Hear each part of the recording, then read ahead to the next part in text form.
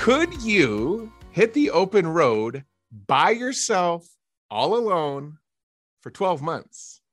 Today's guest did just that.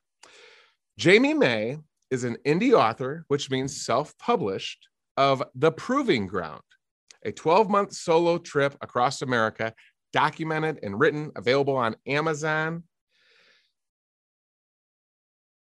Jamie, I cannot wait to share your story. It's been a great evolution. So why don't we just get into first me welcoming you to the Launching Life's Journeys podcast. Thank you. I'm grateful for the chance to chat with you today. Okay. Now, I'm also going to say for the listeners that Jamie makes no bones about it. All women should own an RV and travel. And we'll get into that in a minute. So first, okay, your book is doing well. You can get it on Amazon, on Kindle. The Proving Ground. It was inspired by your own solo journey. Let's talk about it. Growing up, did Jamie May grow up camping and RVing? Not at all. Not at all. But at some point, something happened. You had a why to say, I need to step away from life. I need a reset. Can you just talk about a little bit, at what age were you when you ventured on this journey? Yeah. So it was really 2 days after my 36th birthday. Okay. And I think for a lot of people, maybe it could have looked like a midlife crisis, but for me, it was a series of things that happened in my life. And I was finally at the point in my life where I could say, is this what I want to keep doing? What I've been doing, is this what I want to keep doing? And everything had kind of fallen into place for me to face that and be very real with myself and actually be able to make a decision and follow through with and live out that decision, which I felt very fortunate to do. And it was the best experience of my life.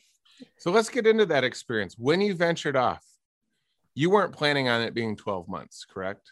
Correct. And where did your journey begin? Where did you first take off for that 12-month solo trip? Out of Arizona. I was living in and around the Phoenix area.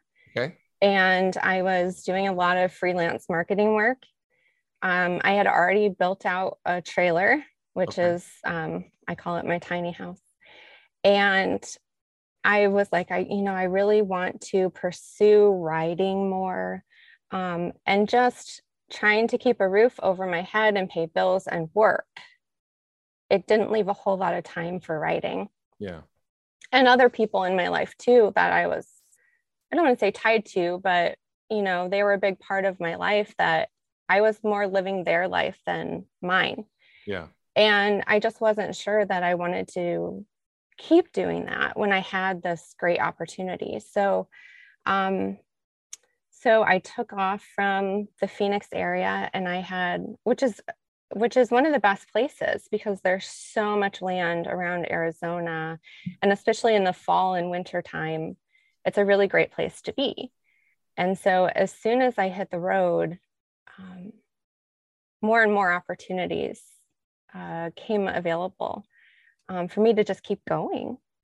But it really, I had come a long way because what I talk about in the beginning of my book too is like all these reasons why this was something that I thought about doing. And there was a time in my life shortly after I moved to Phoenix where I was in a really bad car accident. And after that, I was absolutely terrified to drive. So for 7 months, I didn't drive. Wow. And that changed my life in some good ways and some not good ways. But I was so scared of being on the road. Like I physically couldn't drive. So that took a lot to recover from. And if you would have asked me at that point in my life, if I would be living on the road, driving my car, pulling my trailer, it wasn't even a possibility, right? because I was so scared of getting in the car.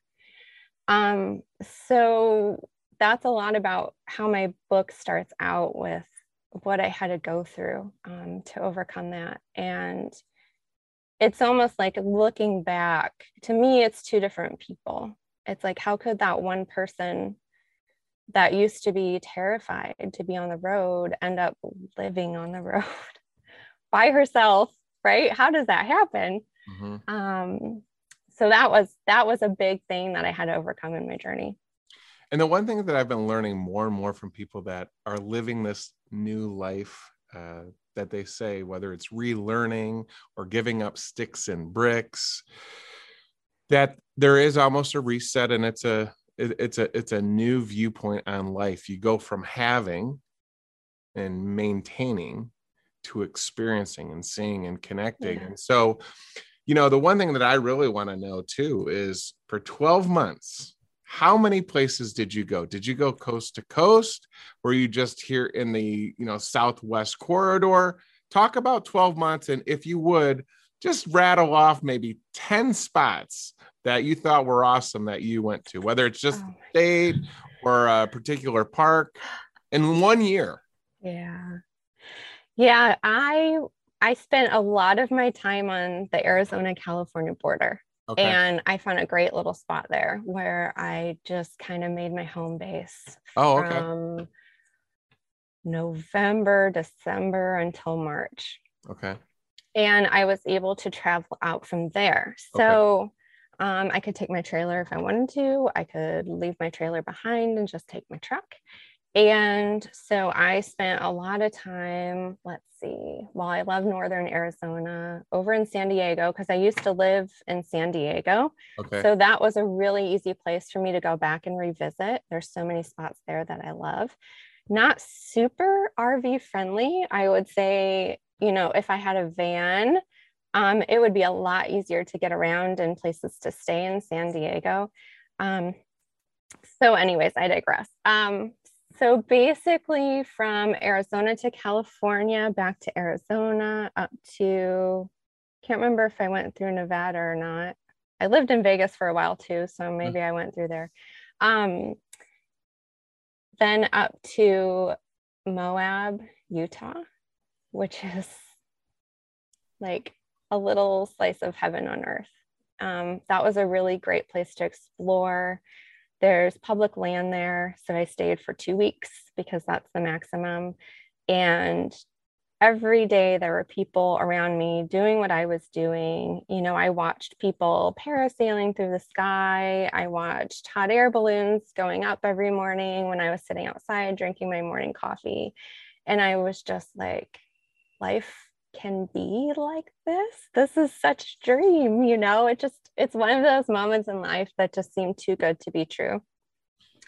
Went to, from there, Goosenecks, which I think is not a place that a lot of people have heard of, or especially at the time. This was a few years ago. Maybe more and more people are discovering it, but it is like one of the most incredible sights that I've ever seen in my life. And I just backed my trailer up to the edge. It's 1,000-foot drop. Wow. Which again, like a lot of people were probably scared for me doing what I was doing, but I was in heaven. I wasn't being dumb about anything. And I had this $1 million view every morning, all to myself. That's awesome. And I was traveling. There was another lady that I traveled with here and there. She was retired. She had her own couple of trailers. So she kind of picked which one she wanted to take. And so we went there together. It was kind of out in the middle of nowhere. So it's not like I was completely alone, even though I was by myself and she was by herself. So Goosenecks. And then I went to New Mexico. So northern New Mexico. I always loved Santa Fe. I traveled to Santa Fe so many times by myself in my 20s. I absolutely love that area. And but I wanted to discover some other places. So northern New Mexico, there's the Pedernal and the Abiquiu area. There's an Army Corps of Engineers campground on the lake there. I stayed there. When I was there, I just randomly ran into a group of other people, a couple of girls my age that were facing or had faced some pretty tough things in life that made them decide to hit the road. And so I started finding other people like me. Wow. And that gave me a lot of reassurance in doing what I was doing, and kept traveling from there. So I wanted to see my family who I had lived away from for a long time.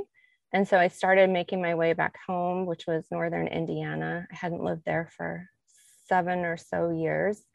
And just because I had the chance to, I decided, well, I'm going to go home and visit them for 3 weeks, where before working in the corporate world, that would have never been an option.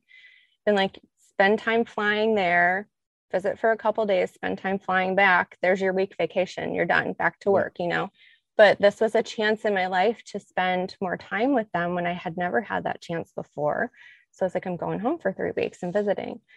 So I just kind of made my way all across the country. And then when I got back home, my mom said, you don't have to go back west to travel.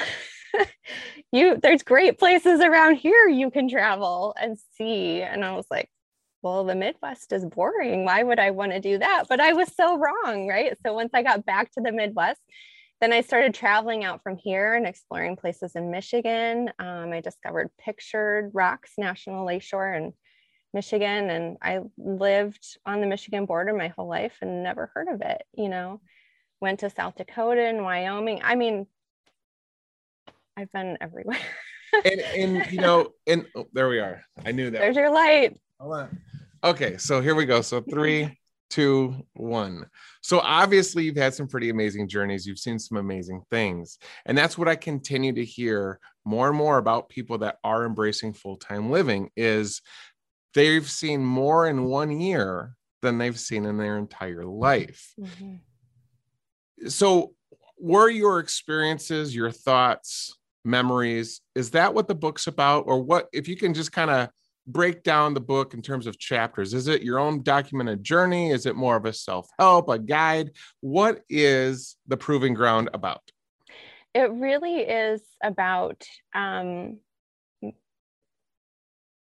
would have to say it is about my journey. Okay. But also kind of one of those things, and I've found as I say this, some people either know exactly what I'm talking about and they get it because they've experienced it too, or they just think I'm like off the wall for saying this. But if you have this like intuition, this internal voice that guides you, and you listen to it, there's some pretty amazing things that can happen in your life. And the people that have experienced that, they know exactly what I'm talking about and they get it. And so this book kind of walks everybody through my journey, like what those little things were that were guiding me along the way. It also talks about some of the people that I met. A lot of the people that I met on the road, you wouldn't believe like how many cancer survivors there are, people that thought they were facing a death sentence with their health. And they survived that, and they said, am I going to keep living the way that I was, or do I want to do something different? And they were bold enough to take those steps in their life to make those changes. I mean, I met some of the most amazing people I've ever met in my life when I was living on the road. Their stories will bring you to tears, people facing terminal illnesses that, again, just wanted to live. And to them, living meant living on the road, traveling, seeing everything they wanted to see. When you face some hard things in life, it really makes you think about if you want to keep doing what you're doing or not. And I met a lot of those people on my journey. Sure. And I think, being a solo female RVer, it's really easy for people to be scared for you. Like your mother? Yeah. Like, oh my gosh, like you're out there in the middle of nowhere by yourself. Somebody's going to come get you. And it's like, every time I'm out in the middle of nowhere by myself, I think I can see somebody coming from miles away. Right. I'm not worried about anybody coming to get me. Sure. I have plenty of advance notice, So, The Proving Ground then obviously is a wonderful book for people that, and I call it a gut instinct. Many times we are not willing to listen to our gut instinct or our feeling because of fear or vulnerability. We worry about what other people think, or we have a fear of loss, a fear of it not working out. And what I hear from you and your inspiration with The Proving Ground is listen less to the fear and listen more to the gut instinct and the way that you feel, because it's going to take you to places that you never dreamed. That being said, and we're building up to the crescendo here. You never said, because I wrote it down, that all women need to live full time in an RV. You just said all women should own an RV and travel, because your journey since you're solo has taken you to where now you have a family and you travel, which is wonderful. And it's given a lot of wonderful experience for your, is it your daughter? My son. Oh, for your son. Okay. So I'll redo that again. So 3, 2, 1. So it's giving you a lot of amazing experiences already for your son, which probably warms your heart because he's starting much earlier than you did on seeing these adventures with your partner. And we've only got a little bit of time left. So I want to get into this. So when you look at the journeys that you've taken with your family and that fateful day when you said, I'm hitting the road solo for 12 months, are the journeys similar? Are they the same? Are they different for you personally? How so? Sure. It's great that I get to share these experiences and the things that I love so much with the people in my life that I love. And honestly, my son, his sweet little face lights up so much every time we go in the tiny house. He does great in the car. I've been so blessed that he handles really long road trips really, really well. But it's almost like if you think about like the little tree house that kids have, it's just their size. This is a 12x6 converted cargo trailer, 70 square feet. There's not a lot of room, but he comes in here and everything is his size. He loves it. That's awesome. So I have no problem taking him on the road, and I've gotten to show him so many different states already, so many different experiences. Growing up, my mom always said travel is the best education. Oh, okay. And so I have that in my mind every single time we hit the road. What can I teach him? What can he see? What can he learn? Because I want him to have these diverse experiences in life to make him a well-rounded person. I think travel changes who we are. And to be able to give my son that now at starting, from the beginning of his life, it makes my heart so full. Which leads to the final crescendo question. Whether you're a widow, a mom, you're single, you're married, you're young, you're old, why do you feel that every woman should have an RV and travel at some point? So when I say RV, it could be any kind of adventure vehicle. I've taken trips even just in my truck. Okay. So RV seems out of reach for some people, but that could look like so many different things. It could be a tent. It could be your car. It could be your truck. It could be an RV. It could be a fifth wheel. It could be, whatever. There's so many different options. But for women who, in any walk of life, there's so many different reasons why. I'm on forums where I see women who are escaping domestic violence situations. And I was in one myself a long time ago. And don't think that I wasn't always trying to find a way out. If I had had an RV at the time, it would have been a lot easier for me to leave than what I did. And so not just that, but if you need time to yourself, which everybody does from time to time, you don't even have to take the trailer anywhere. It can be parked in your driveway. Just go in there and take a 5-minute breather. If there's a place that you've always wanted to see, I think women are natural caregivers and think about other people first, more than they think about themselves. I saw you interview Janine Pettit from Girl Camper. And one of the things that she said was, my girl campers, a lot of them are women who this is finally their time in life. Yep. They've raised their kids and maybe they wanted to travel, but they had to, pay for kids that are going to camp. Oh, he needs braces. The soccer uniform is due. All the examples that she gave. But now they're finally at this place in life where they can do the things they've wanted to do. They've not put themselves first for so long. And I would have to say my experience compared to what Janine explained has been completely opposite to that. I was able to have the travel RVing experience prior to having a family, and it makes me a better mom. It makes me, I think, a better person for seeing and experiencing the things that I have.